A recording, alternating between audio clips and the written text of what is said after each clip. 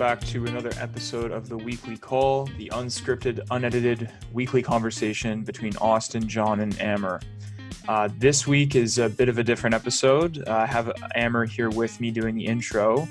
It is currently December 1st. The episode is coming out tomorrow morning, and it's about Amer's Tony Robbins experience in Miami. And this took place on the podcast recording took place on November 10th, and we just wanted to quickly intro it and give people a little bit of indication as to what's to come on this episode. Thanks for the intro, Austin. I apologize in advance. I'm very sick, so my voice may sound a bit off, but I had to get on for this intro. This is one of the most important episodes for myself. Because right away, the reason I even went to Miami and attended a Tony Robbins event, by the way, before this episode starts, you should definitely Google those two words, Tony Robbins, to get some sort of idea of what the heck we're going to be talking about. He's one of the most important people in the 21st century. Do a quick Wikipedia search. But what started out for me as a conversation about what went through in Tony Robbins, I went places I never thought I would, and I shared about things that I never thought I would either. So thank you for being here, and I hope you get something from this. The reason I wanted to do this intro is just to state I did something that was very hard for me in the episode you're about to listen to, which is me just being vulnerable. But it's a muscle that I would like to practice more of, because the times that I found myself to be the most vulnerable is actually when I had the most power and control. So I would challenge you after this episode to practice a bit of vulnerability, whether it's with yourself or a significant other or with some friends. And you'll see what he means by vulnerability. It's not about it's not putting yourself up for loss or setting yourself up to fail. It's really just about being open and in integrity. So. Keeping it real, exactly. Yeah, and it was very clear to me as soon as Amer got on the podcast that night that it was cool, because when we sat down to do it, he literally came right out of the seminar at like 10. I think we even pushed the recording back to like 11 p.m. Eastern time so that we could get you right after. So this is literally the voice of Amer coming out of this, probably 30 minutes out, just cab back to his Airbnb and hopped on the podcast. So really raw material, and you're going to be listening to a pretty pumped up dude. So I was just listening to it a couple hours ago. So I'm excited for it to come out too. So we really hope you enjoy. And thanks for watching, for listening.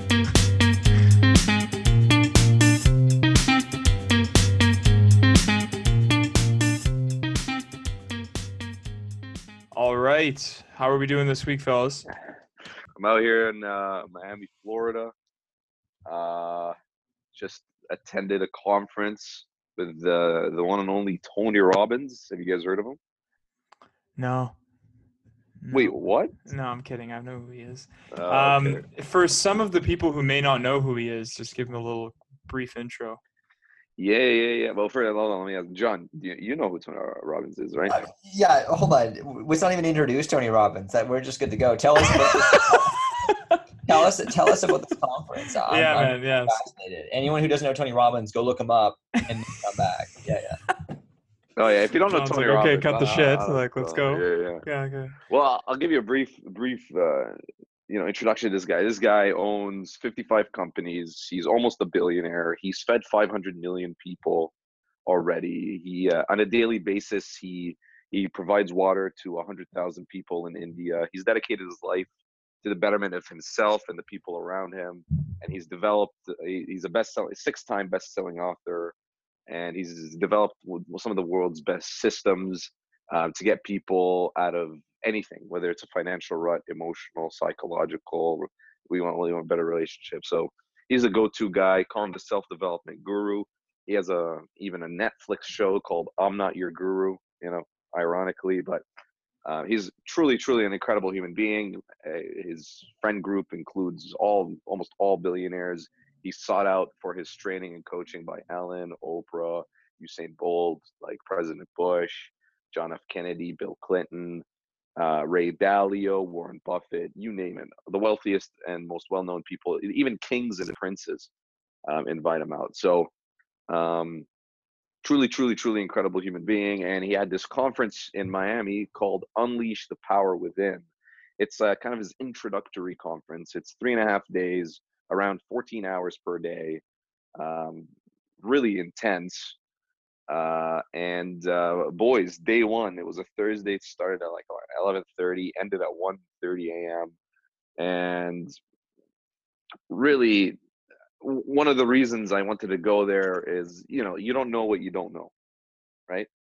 So I said, hey, I haven't been, I haven't surrounded myself with a new group in a while. I haven't got myself out of my comfort zone in a while. I was gonna, pack a bag, fly by myself. I don't know anybody here. I didn't travel with anybody. Completely full immersion in this, right? So day one, it's all about like creating, quote unquote, an extraordinary life. And he asks for your why. It talks about, psychology. So I'll ask you, Austin, what do you think is the number one thing that stops people from progressing in life? And you know the answer to this? Yes, yeah. Okay, But I want to so like, what do you think? I'll get John's the number opinions. one reason why people what? Sorry, repeat the question. Like don't progress in life or don't try better themselves. Over reliance on their past is a standard to set going forward. Over reliance on the past. Okay, John. Like, yeah, using it like over relying on the standard, which is based on the past. Okay, cool. John, what do you think? What do you mean by progress? Like progress towards what? Like just moving forward, like taking action, like being your best.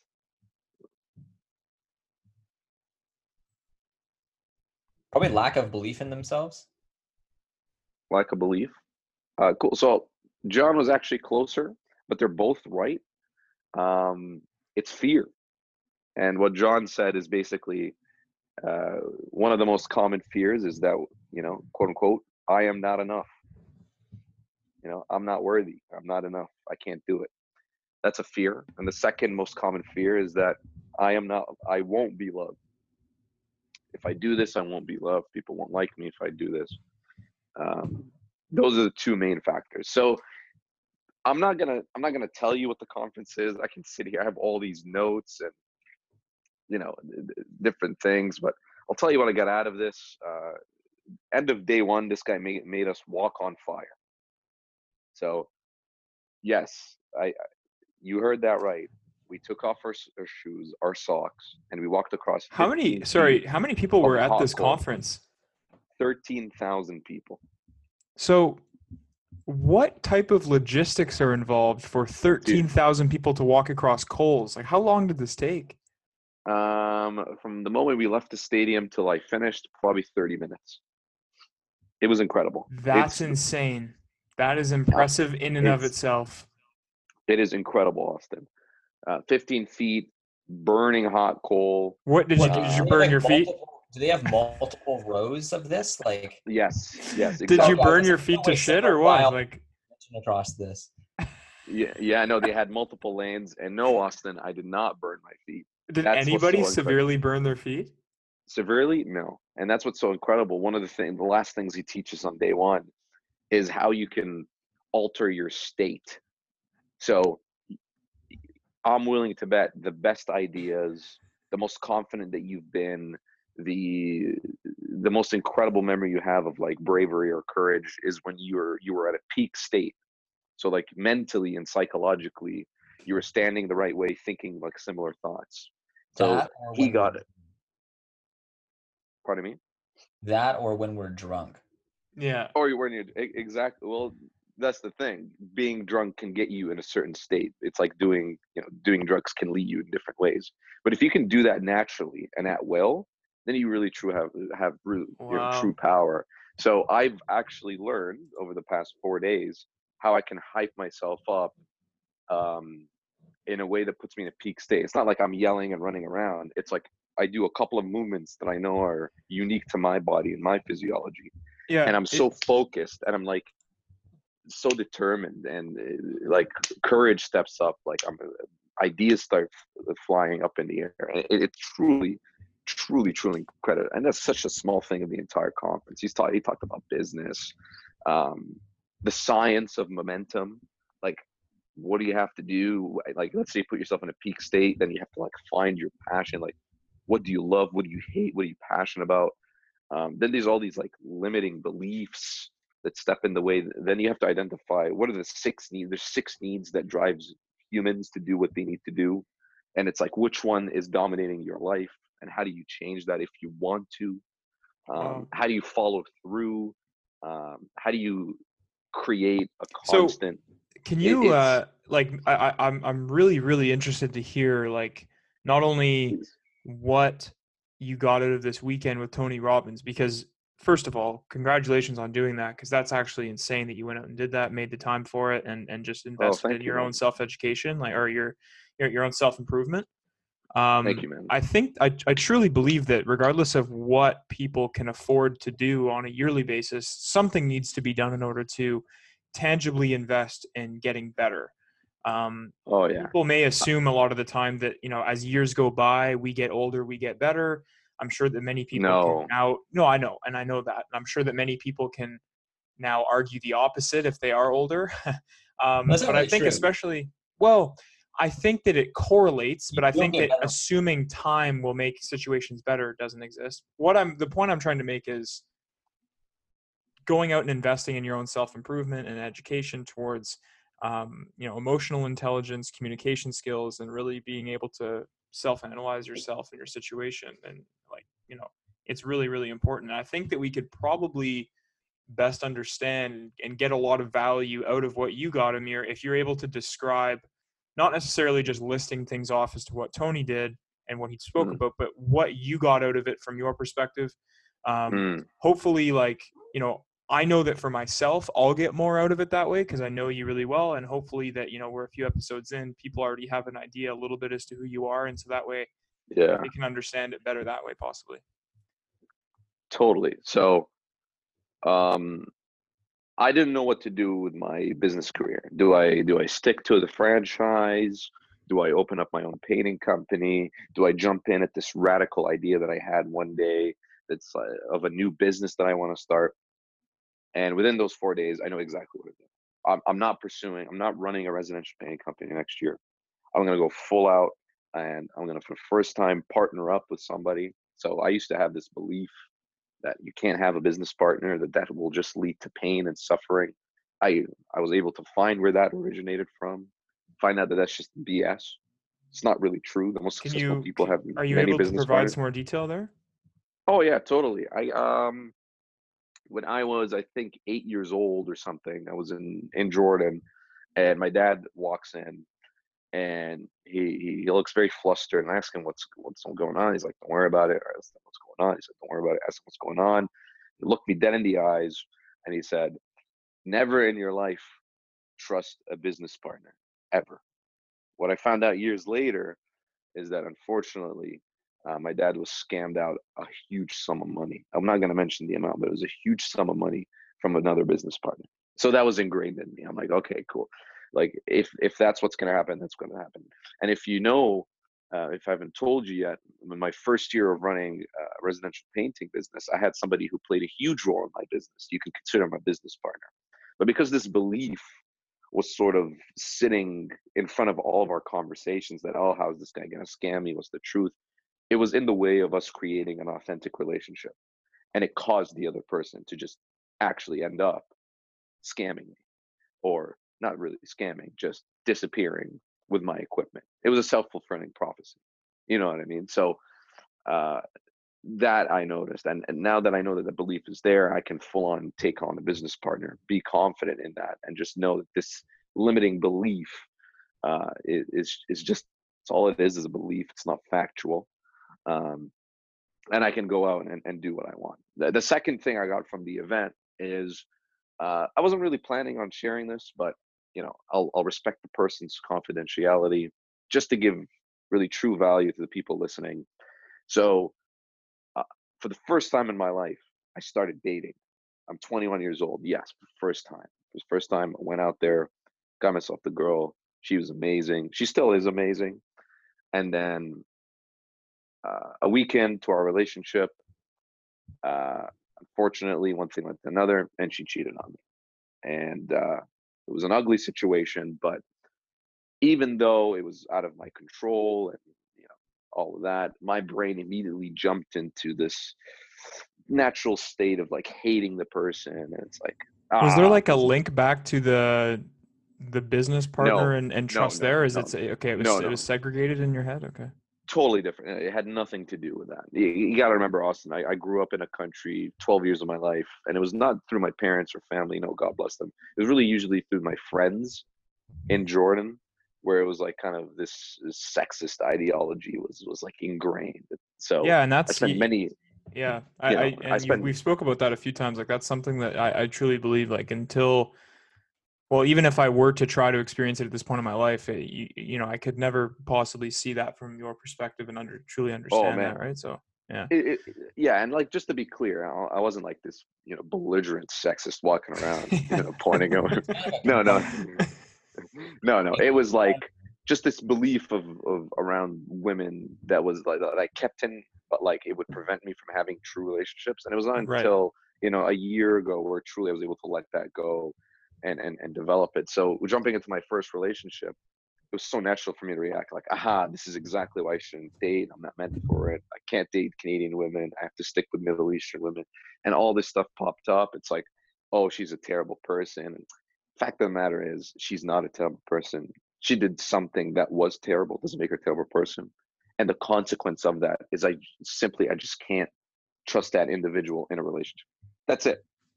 So I was able to, through during the 4 days, actually get freedom. Because if Yeah, that somebody sounds hurts very you, it sounds like that. First of all, man, that's great. I'm really happy you were able yeah, to make that differentiation for yourself because like even and I want, listeners to really pay attention here is that a guy like Amer, who I would consider to be one of the most um I mean, both you and John Amer are probably two of the most, I guess, emotionally intelligent in the way that they're aware of the impacts their emotions have on them. Therefore, they're very cognizant and have a better ability to control that. But even someone like you, given the right situation, can easily fall victim into that negative spiral of telling yourself a oh, story as to how these things came about, right? Um, totally, man. and so It's and I very think the most scary. important takeaway is just that like it's a never ending investment in making sure that we understand how these life situations are going to impact us. They're not going to stop impacting us. There's it's just one thing after the other in our life. It's unpredictable. Whether Yeah.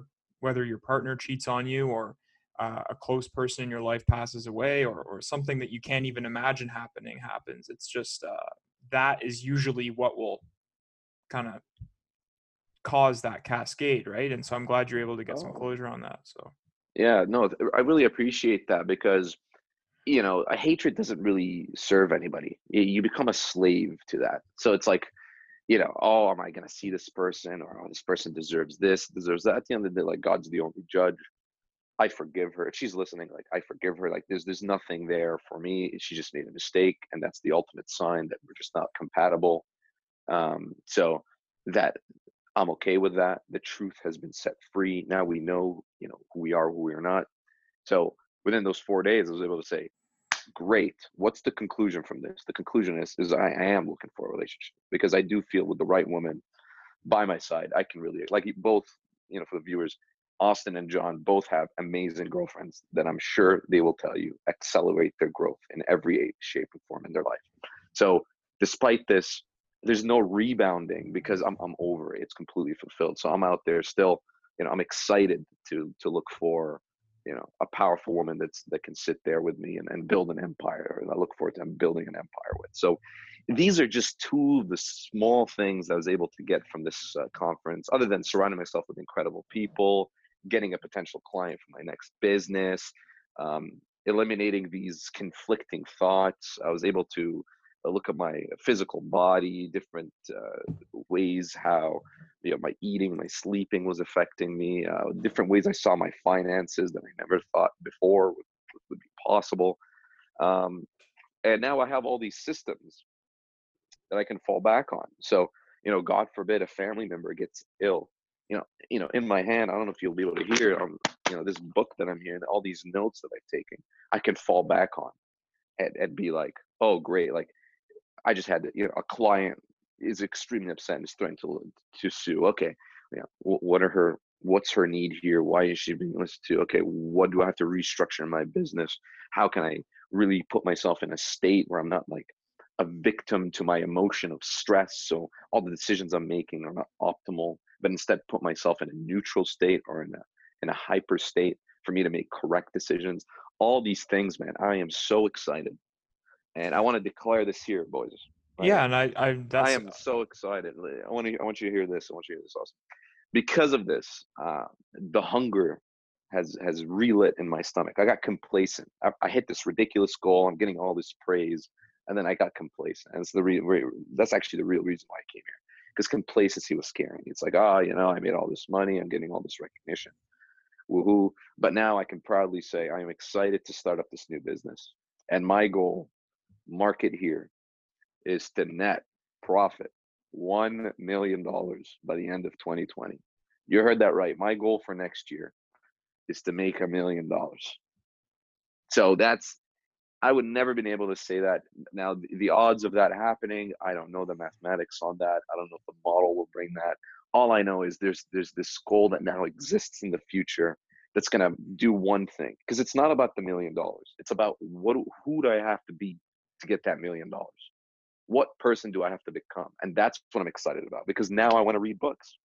Now I want to focus on my habits. So slowly I'm becoming a better person. Whether I make this $1 million or not is completely insignificant, but this goal out here now exists that makes me want to go back in there, jump back in, and become the best version of myself. So, thanks for asking me about this, Tony Robbins. Anybody who's listening, get your ass out. You're listening for a reason, for the betterment of self. Invest in yourself. And I remember Greg Cardone did a live stream.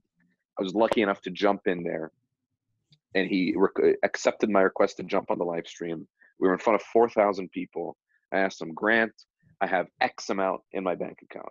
And for the sake of this conversation, it was around, it was a significant amount of money. And he said, that's not enough. That's not enough. I'm like, okay, but how do I invest this? Is like any money, any dollar amount below $100,000 should be reinvested in yourself. Get yourself new clothes. Get yourself, find out what your haircut is. If you have speaking impediments, go get that fixed. If you're nervous to get on stage, get classes to learn how to speak on stage. If you have all these things, spend money on books, spend money on seminars, conferences, the Landmark Forum. Like, get out there, invest in yourself. And once you have money now over $100,000, then, only then, can you start really thinking about huge investments that can alter your life. So anybody who's listening, invest in yourself. Thank you for tuning in to this moment. I know I've hogged up a lot of the airspace, so I'll now turn it to my partners, Austin and John. But the betterment of self is what's really about, and that's why Austin and John and myself jump on this weekly call. Even though I'm Miami, I don't have the microphone or audio. I'm just committed that we do this every week for as long as possible, because integrity is one of those things. But it's for the betterment of self. So, damn. I think that what you just said, relative to your goal, again, I think that it's important for the sake of this podcast is not to attribute any anchor points for dollar value in terms of income, just because the problem with that, in my opinion, is everybody has a different definition or a different feeling that they derive from a certain number in their bank account or on their income statement. And for us to tell you that, Amer, you said your goal of making $1 million net profit, which ultimately is your income next year, is to most, I would say, laughable. Some people might think it's impossible, but for John and I don't 1 second doubt that it's impossible for you, just because of the type of relationship we've had. I've seen what you've accomplished and how you go about doing that, and what the impact of goal setting is for you and how it motivates you. And I know you well enough to know that, like you just acknowledged directly after listing that goal, is it likely that I don't hit it? Yes. And I think that this is where a lot of people distance themselves from the possibility of goals they're setting. Now, is, like you said yourself, is there a stronger likelihood that you do or do not make $1 million next year? We can't answer that question, but from what you've proven, like from your rate of acceleration in the last 3 years, it's not an unreasonable conjecture. And that's why I just wanted to touch on the income like anchor point, just because, if anybody were to say, well, Amer, I know you made this much money this year, therefore this goal is attainable. I think that it wouldn't really do anybody enough justice, but I think that John and I can both say that given what you've proven to us, at least, we speak in detail off air a lot about this stuff, is from what I know, I think it's definitely possible. And just quickly, I just wanted to highlight as well, just to kind of drive this point home and make it something that people who are listening to this can take away, is that what you were describing, Amer, for what you got out of Tony Robbins, it's very kind of Landmark-esque, like from what you took away from how you got closure with the person that cheated on you. John, had you done Landmark? I forgot when we spoke about this. I'm doing it at the end of this month. Holy shit! Like the forum. Yeah. Okay, cool. That's I'm incredible. really interested to hear what you gained from that, Yeah, given that November you're really well 28th. educated in it already, mostly. Yeah, but Austin, I just want to jump in here for a second because I don't want to confuse people. When we say Landmark-esque, we don't mean it's like Landmark, because all these books you read, Think and Grow Rich, Rich Dad Poor Dad, programs like Landmark, Tony Robbins, they all really talk about the same thing, which is the betterment of self. So that when Austin says Landmark-esque, he just means betterment of self. Sorry. Yeah. And Amer, just a quick reminder, we never actually aired that episode where you and I went into depth about Landmark.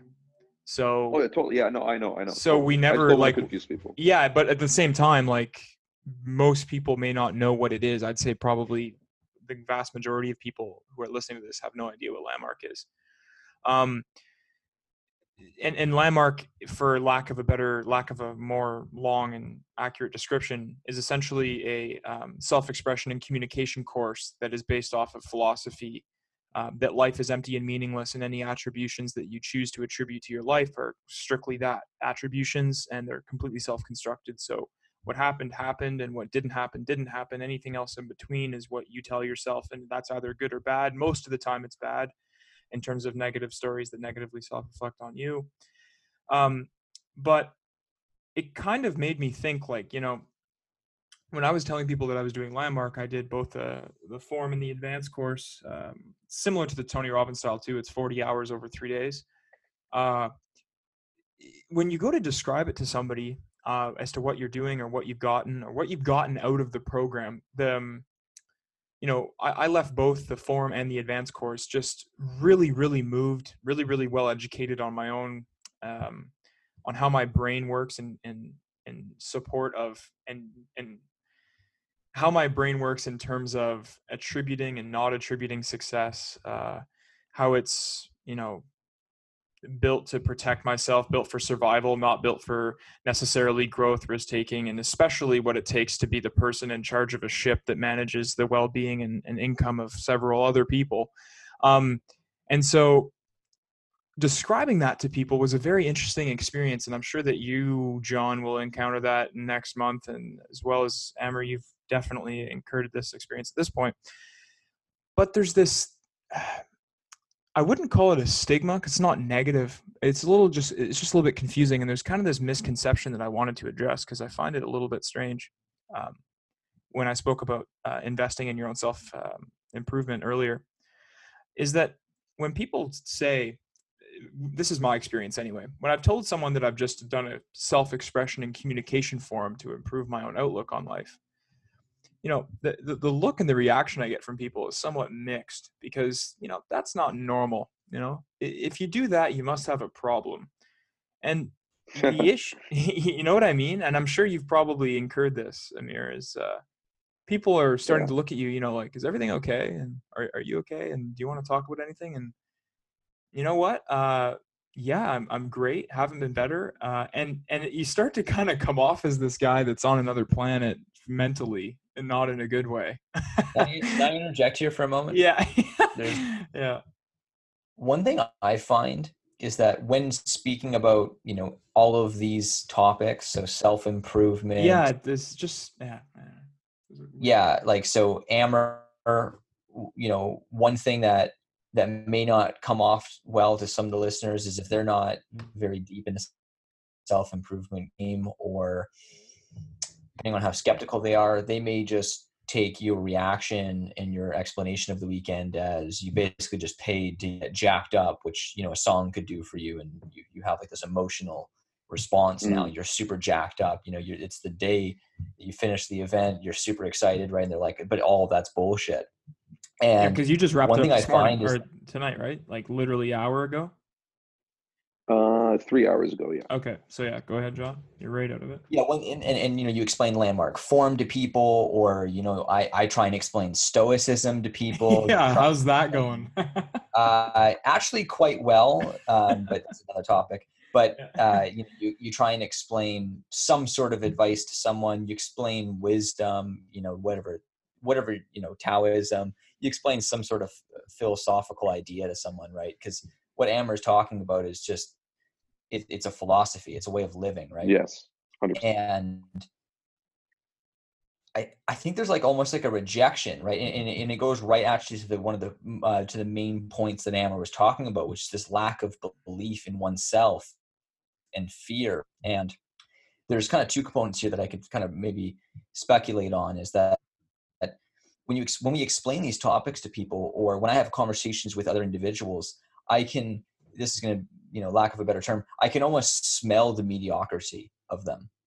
They just reap fear that they actually aren't the best self. Like the fact that, like, I can see that. Yeah, it's almost them saying, "Well, no, I don't need to go to these events, or I don't need to believe what Amer's saying, or I don't do any of this," because there's almost a fear that then they would have to accept that they're not good enough.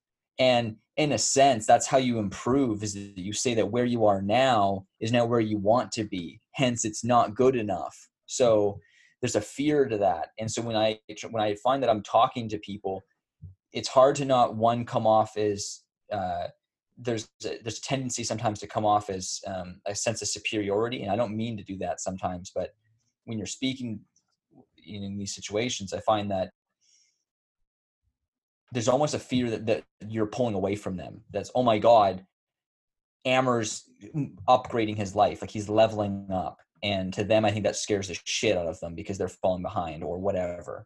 Or they sense that they're falling behind, even though they don't need to. Yeah, I can't remember whether or not we've said this on this podcast before, but to kind of exemplify what that disconnect between somebody that you're explaining this to and yourself is that the thing that the person that enrolled me in Landmark and really pushed me to do it a few years ago gave me this one-liner quote, kind of a quote that you'd almost see it like maybe even something like at the end of an email. You know, people that do that have like an inspirational quote in their email signature. Every life coach. Yeah. And so the quote was, "We live our lives to the degree that we can accept." I'm totally butchering this, but it's essentially, I'm not going to quote it. I'm just going to give you I'm going to paraphrase it. It's how we live our lives, we live our lives in a way that we accept to the degree we accept, as opposed to the degree that we are trying to achieve. What's the standard? You? Yeah. It's this. Yeah. So life gives us what we think we deserve. No, that's not it. Well, it may be it, but that's not what it's You guys are totally butchering this. Cool. No, it's the fact that we live our lives in a way that everything we do in our life is so that we're not going to do something that we feel terrible about. we live our lives in a way that we don't want to go past the standard of what we consider to be least acceptable, but we're extremely motivated to not go under that threshold of where we consider to be like the most average version of ourselves. If we fall under that standard, we'll feel really bad, and we work really hard to stay right above that point where we consider to be negative. But the additional motivation to be the best version of ourselves is very weak. So like we're very comfortable in this area that's considered, like, you could call it your comfort zone. We're very, very motivated to stay in our comfort zone. If we go beneath what we consider to be comfortable, we're extremely motivated to get back into that area of comfort. But when it comes to getting out of our comfort zone in the upward direction, we're not as motivated. So when you're at 0, to get to 10 is far harder than getting from -1 to 0 or -10 to 0. Sure, and that's what Amer was talking about, was complacency. Yeah. Yeah. So that's probably one of my biggest fears, if I'm being transparent. Yeah, and that's an important. I'm sure all three of us have that in common. As individuals who are young and trying to improve themselves, I think the biggest fear, because the status quo is to do nothing except the base rate. Oh yeah, for sure. Oh yeah, that's like the not improving is like such a terrifying concept. Yeah, but it's the status quo. It's the exception. It's the acceptable way of living is just let time pass and do what you need to do to not be homeless. Right? Well, the natural human condition, like our brain is wired not to make us happy, not to like have us, sort of live above our means or anything like that. Literally our brain's designed for us to survive, right? So that's why most people just survive, surviving paycheck to paycheck. Nothing wrong with that, but surely they're not totally free. The biggest stress is money. Yeah. And that was mine, and it scared me, man. Like I just wanted to escape the rat race, and I was willing to do anything. Yeah. John, you had done the Cardone 10X Growth Conference as well, right? Yeah, I did Cardone University, a good portion of it at least. There's some of it that's hard to get through. And then I also went to 10X Growth Con. Yeah. Given what Amer shared, what would you say? Obviously, they're two very different purposes. Given what you were trying to accomplish at the Cardone 10X Growth Conference, what would have been your biggest takeaway, and how do you think you could have differently benefited from something like Tony Robbins? I don't know enough about Tony Robbins, and I can't really I've listened to some of his podcasts. I read one of his books called Unshakable. I liked it. I read it years ago and I enjoyed it. The only thing that I got out of it that I can remember is actually the last chapter. It's interesting because it's a book on finances. And the only thing I remembered actually was the only non-financial portion of the book. It was the last chapter.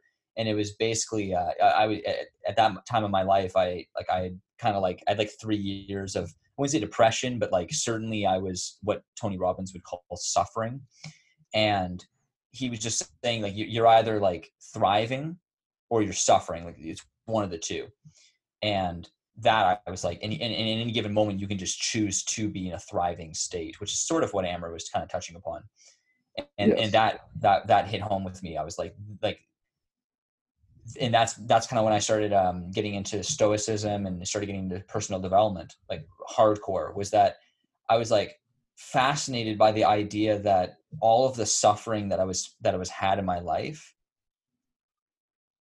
he was saying that you could develop control over that. And I was like, I want to do that.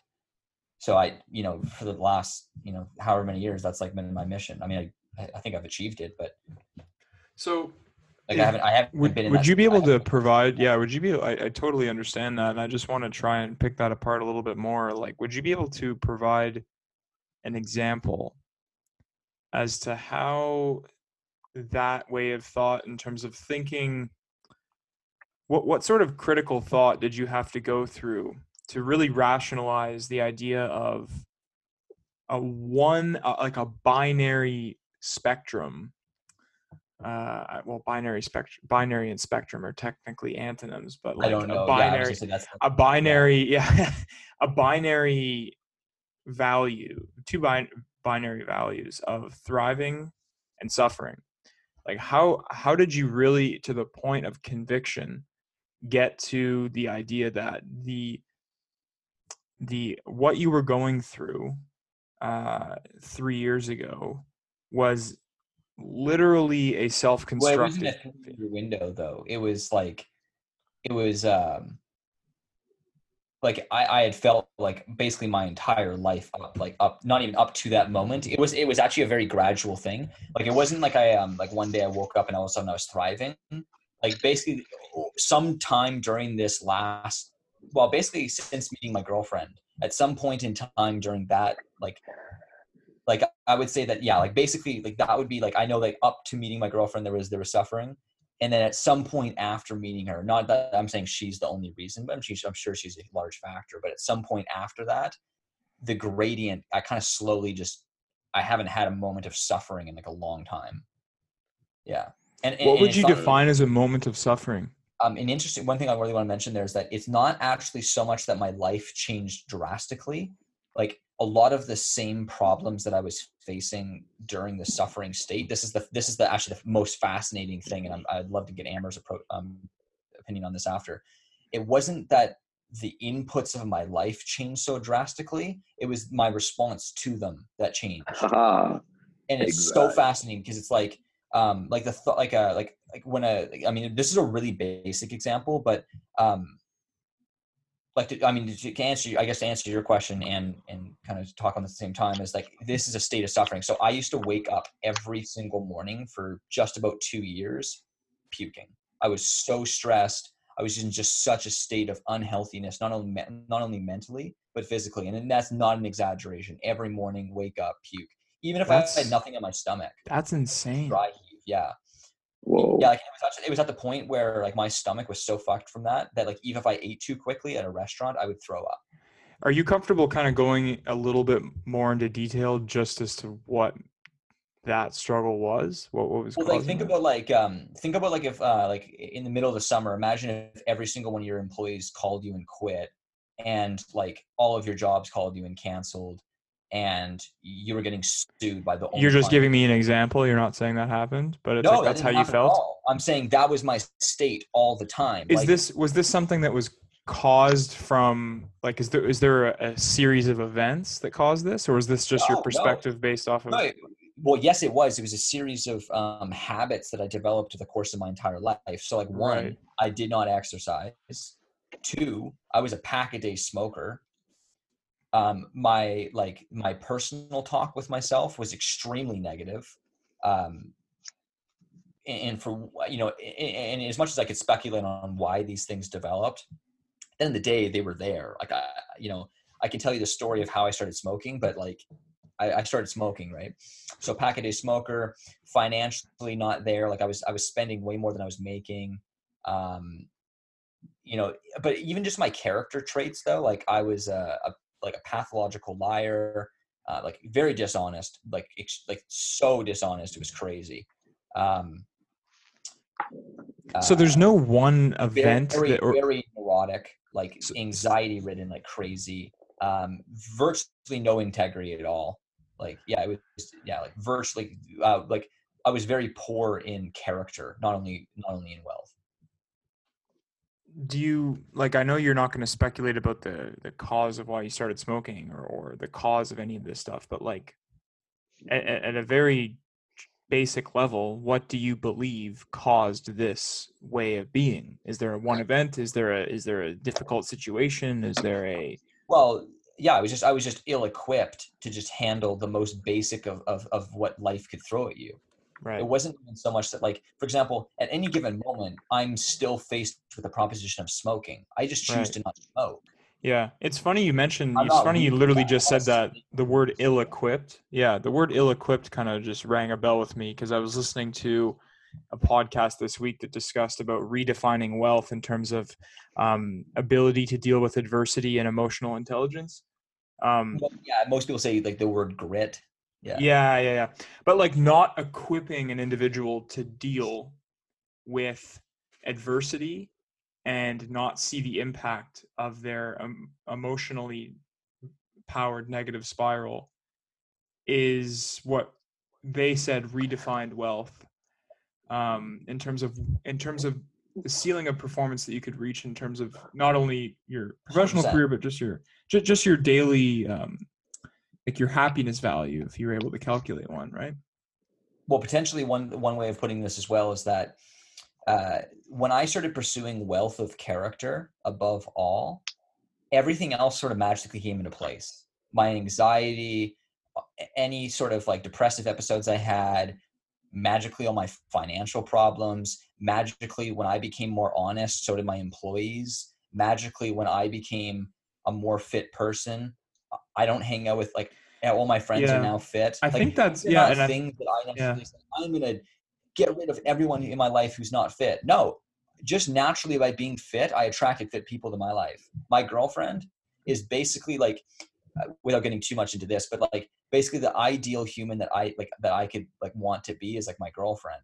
And like by being better, I like attracted someone like her. Like there's no way that nice. John would be dating Trisha, because Trisha is way too high quality of an individual to put up with that guy. And the amount of clients that I had this year that were willing to pay me what they paid me, 19-year-old John wouldn't attract those people.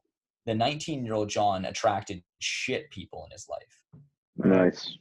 Yeah, I think that's a really, really interesting difference Wherever to your address. baseline is, move it up. Yeah, right? But the idea of attracting clients, right? It's not about selling or marketing. It's literally about being the type of person that attracts that type of person. Well, I mean, these are all statistical things. I mean, like at any given moment, like when I was 19, for example, and I was like very like just not a good, like I would say that I wouldn't consider myself a good person. Like, is there some people that are like the best clients ever that would still hire me? Yes, but statistically speaking, it's super unlikely. Like how many people are going to hire a homeless person? Very few. Is it possible? Sure, but like being homeless puts you at a very statistical disadvantage. Being an honest individual puts you at a very the best statistical. You could still get cancer. Like I run a 5K daily, and and because of that, I'm like my cardio is amazing. I'm super fit. Could I still get cancer? Fuck yeah. Statistically though, it's way less likely than when I was smoking. When I was smoking, really high chance. Not all smokers get cancer, right? Yeah. So, I mean, like what Amer was saying, I mean, as much as I can disagree like with his, I'm going to make $1 million next year, like statistically probably not likely. Could he do it? Of course he could, right? I mean, anything's possible. But one thing I do like about what he was saying though, is that he wants to make $1 million next year. That's going to be someone who's completely different than him. And when I set the goal of I'm not going to tell a single lie next year or tomorrow, that's basically saying you're going to be making $1 million, because good luck trying not to lie one time in a year. That's tough. But that's what I do every single year. I'm like, I'm not going to lie. Every year I'm coming, hitting hard, right? And I love that Amer is trying to hit hard, right? So people say, oh, that's so dumb. It's like, well, you know what, man? Like, what's the alternative? Like, right? Set it up. Yeah, I think that's a really interesting point you made about how he has to be a completely different person. Because if you think about it, being in a conversation where Amer is currently communicating that he is going to be wanting to make $1 million, our rebuttals to him at this point are almost rendered mute, because any sort of justification that Amer is going to have for that is coming from the person that is not making $1 million. Anything we say why you couldn't do it is bullshit, and anything that Amer says why you could do it is probably bullshit as well. Yeah, it's just about being a different version of yourself, likely a more accountable, honest, and integrous person. Yeah. Well, I mean, if that's his strategy, I would say that he's probably statistically more likely to do that than if he was not. Also, you're going to have about considering that you made what you made and also was on your phone for 50 hours a week, I mean, I'd say you're even better off. Got to change that habit. But another thing I want to mention is it's gradual for the most part. Like at times, like it seems like you're leaping, but I tend to think that it's not so much linear, but it definitely like accelerates. Like, so for example, it definitely accelerates. Like it compounds. That's maybe the best way of putting it. Like when I first started, like when I was 19, for example, I quite literally could not live the life I'm living right now. Like I couldn't just snap my fingers and do what I'm doing right now. 19-year-old John couldn't run a 5K, let alone do it daily, right? 19-year-old John wouldn't finish a book in a month, let alone a book a day. That's what I'm clearing right now. Right. Okay. Right. Yeah, 19-year-old John couldn't do it. He couldn't live my life, right? Like he couldn't snap his fingers and the next day just decide to live what I'm living. He just couldn't do it. It wasn't possible. But over time, right, committing to it, you get better. You take out one little thing here, you add it in there. Right? That's what Amer was talking about, right? Yeah, I think that well, to try and encourage this and maybe provide some real life example and kind of provide an opportunity to work with you guys on this a bit. Like I'm currently having an issue where it's almost like I feel as though I've developed a sense of attention deficit where I'm thinking about more things at once, or more things, I guess, in a day than I was last year. Sorry? You meditate? No, I don't meditate. Okay, meditate. Yeah. And I also think literally you're problem bored. solved. Because my problem is that it doesn't matter what I'm doing. I could be even doing something that I'm like treating myself with, or that I'm not doing as like a work task. Like I could be writing a paper, or I could be on my phone, like on Instagram, or like eating something. And it's just I'm thinking and I'm thinking and I'm thinking and I'm thinking. And so sometimes I'll have a thought where the timeline for doing that is very immediate. And so I'll just do it. And I become very hyperactive, and I end up losing attention to the thing I'm actually doing. Well, consider this. When you're thinking, that in itself, I mean, this is going to sound really like common sense, but if you think about it, you're not actually doing this. But thinking in of itself is the present state of your consciousness. Yes. So like when you're saying, oh, I'm lost in my head, it's like, well, no, that's actually your present, right? Like, I know. What meditation will help you do is realizing that when you're saying, oh, I'm so lost in my head and I'm thinking, right? You're still hearing, you're still seeing, you're still breathing, you're still sitting, you're still doing everything else. You haven't ceased to do any of that. It's all still in your consciousness. You're just thinking amongst all of that. Right. Yeah. You're saying, oh, I'm not eating. It's like, well, no, you are. You're just not actually present with it, right? Like, yeah. Like I'm becoming less and less present to what I'm physically doing as opposed to mentally doing. Yeah. So what I'm physically doing and what I'm mentally doing don't correlate as much as I would like them to correlate. Right? So do you have do you have a low key, do you have a list of things that like in your brain that you haven't completed yet? Like, do you have like a checklist of things that you just I do for sure. Yes. 100%. Because if you've been procrastinating on things and you haven't been like, you got to get all that stuff in your brain. Like, yeah. So you're saying just like literally list out these things that I've been thinking about, do them, and then, I mean, to my knowledge, when I do that, because I have done that, and I make a ton of lists, like the notes section on my Mac. I'm not saying is just like obscene that the list with lists solve your life. to do that. Yeah. No, and I'm not saying the list thing. Well, yeah, I get that. I'm just saying that, just to give you an example as to how that actually works, is I'll make a list of what I'm doing or what I'm thinking about. I'll do it, and then usually that list involves communicating to people, whether it's past employees, prospective employees, past clients, prospective client, like all these things, right? So it usually involves communication, and that communication is reciprocated, and then it's back in my inbox, and that's done. But I mean, it's mainly just about the main problem, the main theme, I guess you could say, is more uh, business in like in complement of school, right?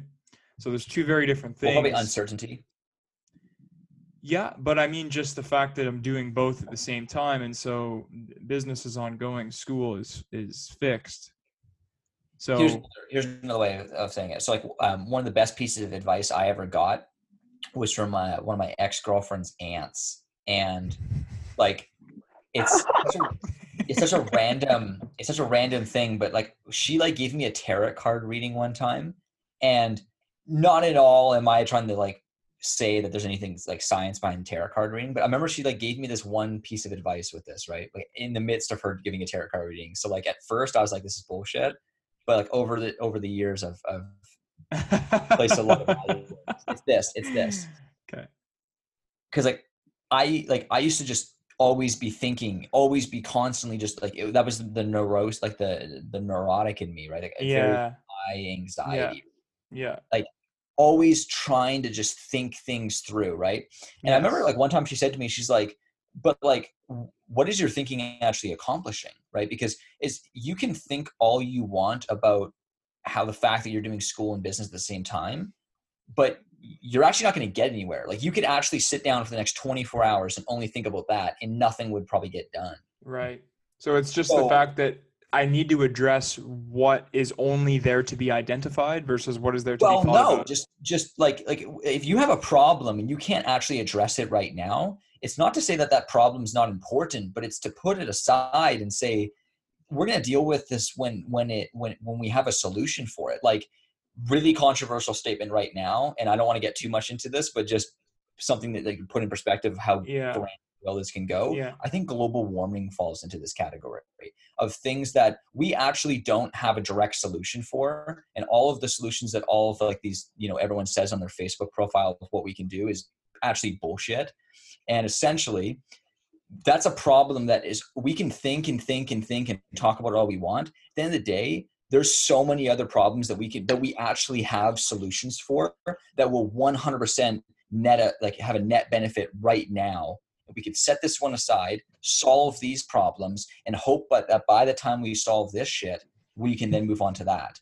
So if you have a long list of things that you can do right now, for example, write your essay, study for this test, phone this client, blah, blah, blah. Those are things you can do right now and get immediate results. Right. Thinking about what you're going to do for work next year, you cannot solve that right now. Set that aside, and when the time comes, you will come back to it and you will have a solution for it. Right. In the meantime, don't be in a state of suffering. Choose to thrive on what you can act on right now. Yeah. And I think that, Oh, totally. Yeah. No, I totally agree with all of this. I think that I need something that, based off of what you just said, that would help me categorize things based off of whether they can be solved immediately or whether they're a long-term solution and whether I can address it right now, is to think about it in terms of timeline and immediacy, right? Like, if I'm thinking about it without, if I'm thinking about it without having the answer, accepting that I don't have the answer and tabling it, how is that different from procrastination? Because you're not procrastinating, you're prioritizing.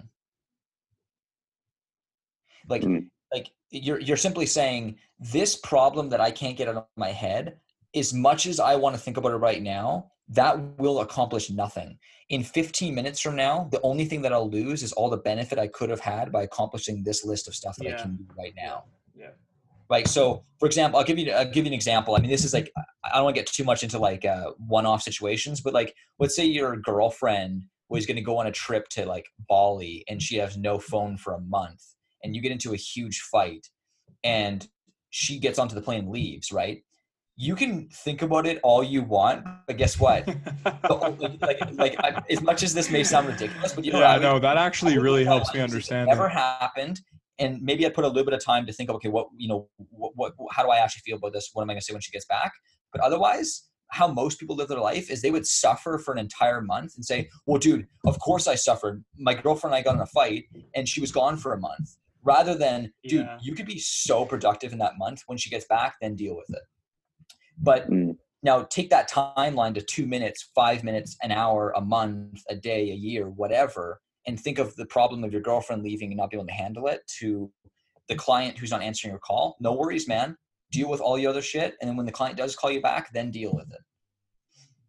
That's actually a really good example. Dude, it's the number one, like, it's not number one skill. It's one of the most vital skills in business, is being able to know what you can actually control and what you can't control. The things you can control, don't worry, because you can act on it. And the things you can't control, don't worry, because you can't do anything about it. Yeah, that's Stoicism really, 101, by quite the way. honestly, man, that is the area of business operation that I struggle with the most is locus of control. Yeah, man, dude, everyone does, because it's like we want to control. I mean, we're Like entrepreneurs. everything to me is internal. Like it's in my internal locus to control. And almost nothing is external to what I consider to be my responsibilities. Yeah, so That's probably a good endpoint, to be honest. Like, I don't think otherwise. No, I actually got a lot out of that. I need to start thinking about most of these issues as, like this client just, or not, business is wrapped up for the year. So this probably isn't a good example, but like this prof just emailed me. I can either see this as like a red flag, immediate urgent action email in my inbox, or it's my girlfriend that's in Bali that's mad at me for a month, and I'll deal with it when I'm done with what I'm doing, once I've done the current thing I'm doing. Yeah. Totally. The email from a prof is actually a great example. I like that. Yeah. All right, guys. We'll see you next week.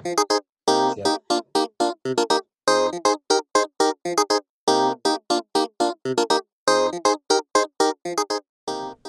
Hey guys, thanks so much for tuning in this week. We really hope you enjoyed the podcast. As usual, you can reach us directly at theweeklycallpod@gmail.com or at theweeklycallpod on Instagram to keep up to date with any upcoming episodes, content, and guest interviews. Thanks so much for listening. We'll see you next week. Cheers.